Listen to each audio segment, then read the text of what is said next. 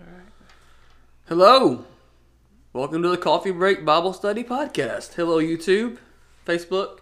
Hello, podcast. My name is David McNeese, and I'm one of your hosts, and I'm here with Aaron Patterson. How you doing, Aaron? Oh, I'm doing great. Made it through the winter storm. Yeah, we got quite a little bit of weather here in Mississippi and Tennessee. Yes, we did. We're actually in Tennessee, but I live in Mississippi, and we got more weather than a lot of people were expecting, I think. True. It was snowy and icy. It was Snowmageddon. It was, yeah. And not just here, but at several parts of the country. Yeah, I mean, Texas got hit really hard, Yes, so they definitely we did. need to, for everyone that's affected, we need to remember them in our prayers. I mean, by this time this comes out, that'll probably faded a little bit, but definitely something to be praying for, because that's going to be some extended long-term recovery. Oh, definitely. Yep. Definitely. And Aaron, where are we at? We are in Galatians chapter 2. Okay. Beginning Galatians chapter 2. And like we were talking about before we we started recording today, there's a lot in this chapter. Oh, yes, There is a lot.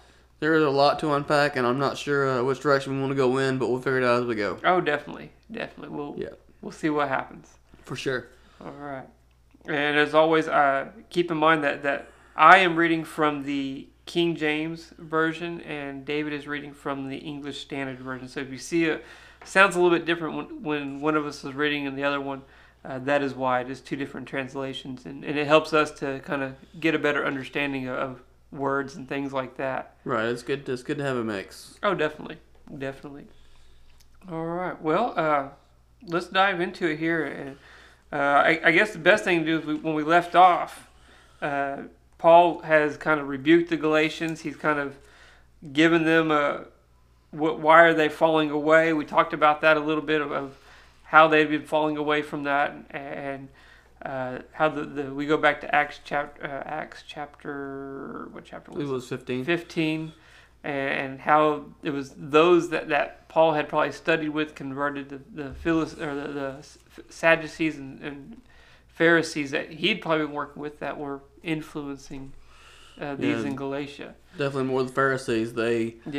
They turned them away to another gospel, and like we talked about, I believe it was last week. If you think of 1 week, whenever this comes out, 1 week is 1 week. Wow, the gospel, when it boils down, is the saving power of Jesus Christ and the simplicity of that plan and how you become a Christian. Yeah, and they were adding to that. They were changing that and making other requirements for being saved, such as circumcision and keeping the old law. True. So they were literally perverting the gospel. Yeah, and that's what chapter 2 is really going to dive into here, is about how they were perverting the gospel. Right. And really what played into that a lot more. Right. So, David, you want to start reading there in the first couple of... Well, let's go through verse 5. Through verse 5. Okay, Yeah. Galatians chapter 2, beginning in verse 1. Then after 14 years I went up again to Jerusalem with Barnabas, taking Titus along with me.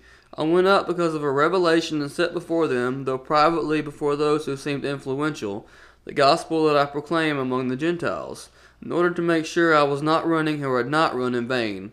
But even Titus, who was with me, was not forced to be circumcised, though he was a Greek.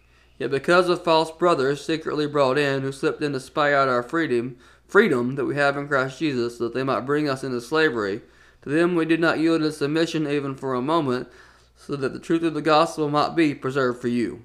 All right, so here's Paul telling them what happened, what has taken place.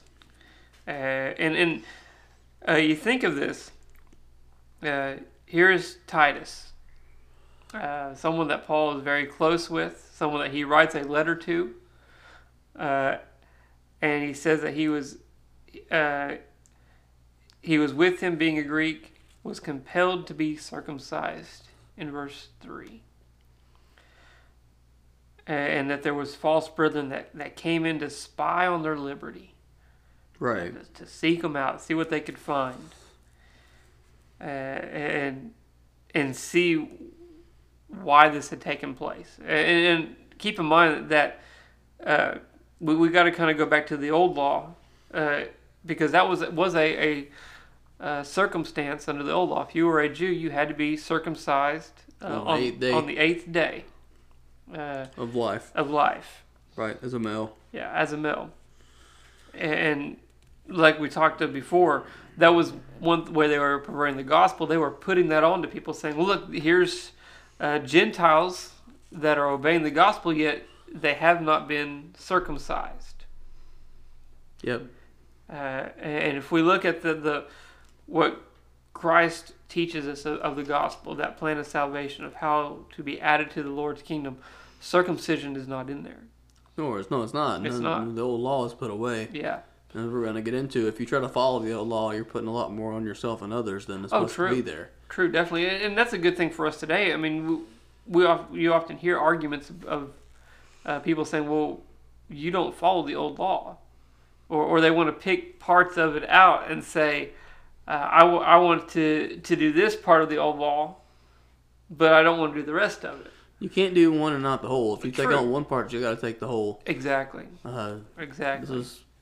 I'll share a little funny anecdote. I don't know if this was appropriate, but people would try to bring in the Old Testament when I was in high school, younger years when I was a little more, less loving, I would suppose, with my approach. But they would say, we want to do this, we want to do that, whatever the argument was, it was Old Testament. Yeah. I'd be like, well, do you burn goats? Exactly. And their answer would always be, what? What? Yeah. I mean, if you got part of the law, you got to take the whole law, which would mean the whole sacrifices and everything. True. It's just, and it would blow their minds, and they'd be like, I don't understand. I'm like, well, if you take part of it, you got to have it all. Yeah, definitely. And that's a good point to bring out, that at this point where Paul is, that old law and the timing of it, the old law is gone. It's been nailed to the cross. There's a New Testament, a new will that Christ has put into place, that he's implemented. Which is that gospel that Paul has been proclaiming. Which is the one he's proclaiming. And that's what Paul's saying. Look, I came to talk to them about that, to make sure that I'm doing right, that I'm preaching it among the Gentiles. And I took Titus with me. And he wasn't even forced to be circumcised. But about that time, people came in that we learned in Acts from the Pharisee party. True. And tried to pervert it. And that plays a big role in here, because now they're seeing Titus. Here's a Gentile. And it says they came in and spied on us. They're looking for an excuse. They try to come in and stir up trouble, because it's like, these men have to be circumcised. Well, no, they don't. But and then I think it's an interesting progression that we went from in Acts, especially we went from just these men saying you had to be circumcised till later there's an actual circumcision party. Yeah, true. I agree with people that push circumcision so much that it's become a whole sect. True. Basically. Definitely. And so that's what Paul is getting into. He says, look, we've come here, we have a grace, we don't have to do this, but the truth of the gospel is to continue with you. The gospel is to continue either way. Verse 6 there, he says, but of these who seem to be somewhat, whatsoever they were, it maketh no matter to me. God accepted no man's person. For they who seemed to be somewhat in conference added nothing to me. But contrariwise, when they saw that the gospel of the uncircumcision was committed unto me, as the gospel of the circumcision was unto Peter. And so here's where we really start to dive into what you're talking about, those two different sects. You have Peter and Paul. Right. Sects, they're approaching different people. Different people, yeah. By circumcision, it simply means Peter was teaching the Jews. True. And Paul was teaching the Gentiles. Exactly. But it's the same gospel. It's the same gospel, but they were approaching two different people. Those who had already been circumcised and were already Jews, and those Gentiles who most likely had not been. True. And you keep in mind, we have to keep in mind of where they're at too. Peter is usually right there around Jerusalem. Right. That's who he's working with. Right. Paul, he's the one that is going out, on these journeys and going to different places where there's Gentiles. Right. And even the Galatians that we're reading the book or the letter to, they were Gentile in nature. Right. So this was something that may have been pertaining to them, because news didn't travel as fast as it is today, but it did travel. Right. No, they were definitely attacking these not smaller, but these individual churches. They were attacking them with this. True. With this doctrine, and if they weren't, you wouldn't see mention of it in almost every one of Paul's books. Oh yeah, definitely. This is not an isolated problem. That was a spreading problem. It was a spreading problem, and Paul's trying to address it and say, no, this isn't the way. Right. And this brings up the other point. We think of those that are circumcised and uncircumcised. We were talking about that earlier, about the different characteristics or classifications of these men. Right. Not really, I wouldn't say race, but maybe a status, a cultural thing. Cultural position. Yeah. I mean, in a way it is race because you've got Jews versus Gentiles. True. But, cultural, religious background. Yeah. Yeah, because you have some that probably had grown up in a Jewish background. Right. That were circumcised. That's what they've been taught from their youth up. And now here's someone saying, wait a second, you don't have, these other ones don't have to do that. And you can see that conflict coming there. Yeah, and we'll definitely see in the next few sessions. Oh, definitely. How that affects even those who are to be held to the utmost standard. Yeah, definitely. And especially when we start talking about the Peter and Paul relationship here. Which that'll be a whole discussion in and of itself, I think. But. It will. Yeah, that's going to be, there's going to be a lot on just that. Yeah. In what takes place there. But I think the main thing to take away from this first part is to go back to the gospel and see what it teaches. Don't go by the traditions of men. Don't go by hearsay. And that's another thing we need to bring up. Paul knew all these things. He was a Pharisee. He was this intellect that was in that group. And yet here he is now saying that circumcision is not part of the gospel. Again, kind of that 180 flip on Paul from where he was to where he is now. And what he's doing and trying to do. Well, it's something brand new. I mean, the gospel was the good news. I mean, yeah. The old law, I mean, it was a tutor. It brought them to where they needed to be, but it really, truly couldn't bring life in the truest sense. True. That's why the gospel was such good news to all people. Oh, definitely. Everyone had access to the blood of Christ if they chose to accept it. Exactly. And that's powerful. It is very, very powerful when you think of it. Especially to those Gentiles who have been looking in all this time on the Jews who had the relationship with God, especially if they were devout men who knew the true God. Yeah. But they saw the Jews with a special relationship that they didn't really have access to fully. And then all of a sudden, this good news comes to me. I can be saved as well. Exactly. And that's the beauty of the gospel. It's for all. Right. Christ came and died for everyone. Right. Not just a select group. Correct. And made it where it was readily available. Right. Where anyone could have access to it. If they so chose. And it brings up a good point for us today. You think to make an application from this lesson for us today, don't look at the background of somebody, where they've come from, if they've obeyed the gospel. Look at where they are. Look at where they are. At the same time, being sensitive to their background and being aware of how you True. need to approach them if you're teaching them. Oh, definitely. The Gentiles were not going to be approached the same way the Jews were going to be approached. Right, and you see that whenever there's a sermon preached, you see the different approaches. Oh, definitely you do. We talked about a minute ago about James chapter 2. Yeah. It really brings the aspect into that. Well, think of how they approach people. Yeah, you approach people differently. Oh, definitely. You think about how Paul approached in Athens. True. Compared to how Peter approached in Acts chapter 2 and Stephen approached in Acts chapter 7. Definitely. There's a huge difference in how you approach who you're talking to. Oh, definitely. Even Peter with Cornelius, there's a huge difference in how you approach. Yeah. Those with different backgrounds. Oh, definitely. And that's a good point, especially with Paul.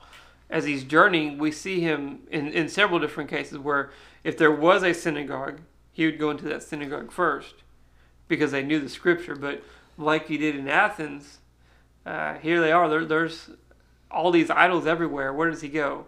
To the marketplace. He doesn't use scripture. He uses their own teachings and says, this is not so.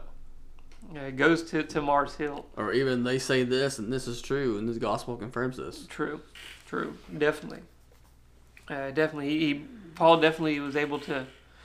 He didn't use, as he says, I forgot where it's at. Where he says, I didn't come and use elegant words. I spoke it plainly to you. If you were weak, I was weak. If you were strong, I was strong. He became all things to all men. He did. He was probably the master of that. Yeah, and that's a one thing that we need to work on. Yeah, for sure. Especially nowadays, because we have so many different walks of life. Yeah. Different cultural backgrounds, different status backgrounds.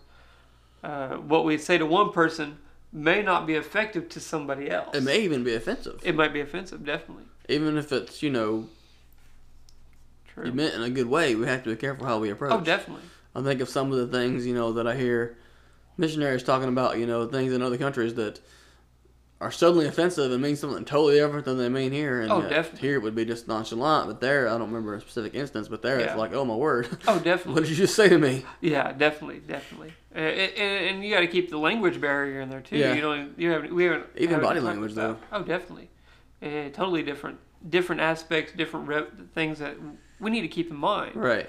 And if we do offend someone, maybe if we do offend someone not on purpose, and we see that they're offensive, say, well, step back and say, hey, did I do something to offend you? Right. What's wrong? And work through that problem. Right. Don't let it just sit there and fester. Right. For Definitely. sure. Definitely. Well, we've reached our 16-minute mark here. So, Okay, well.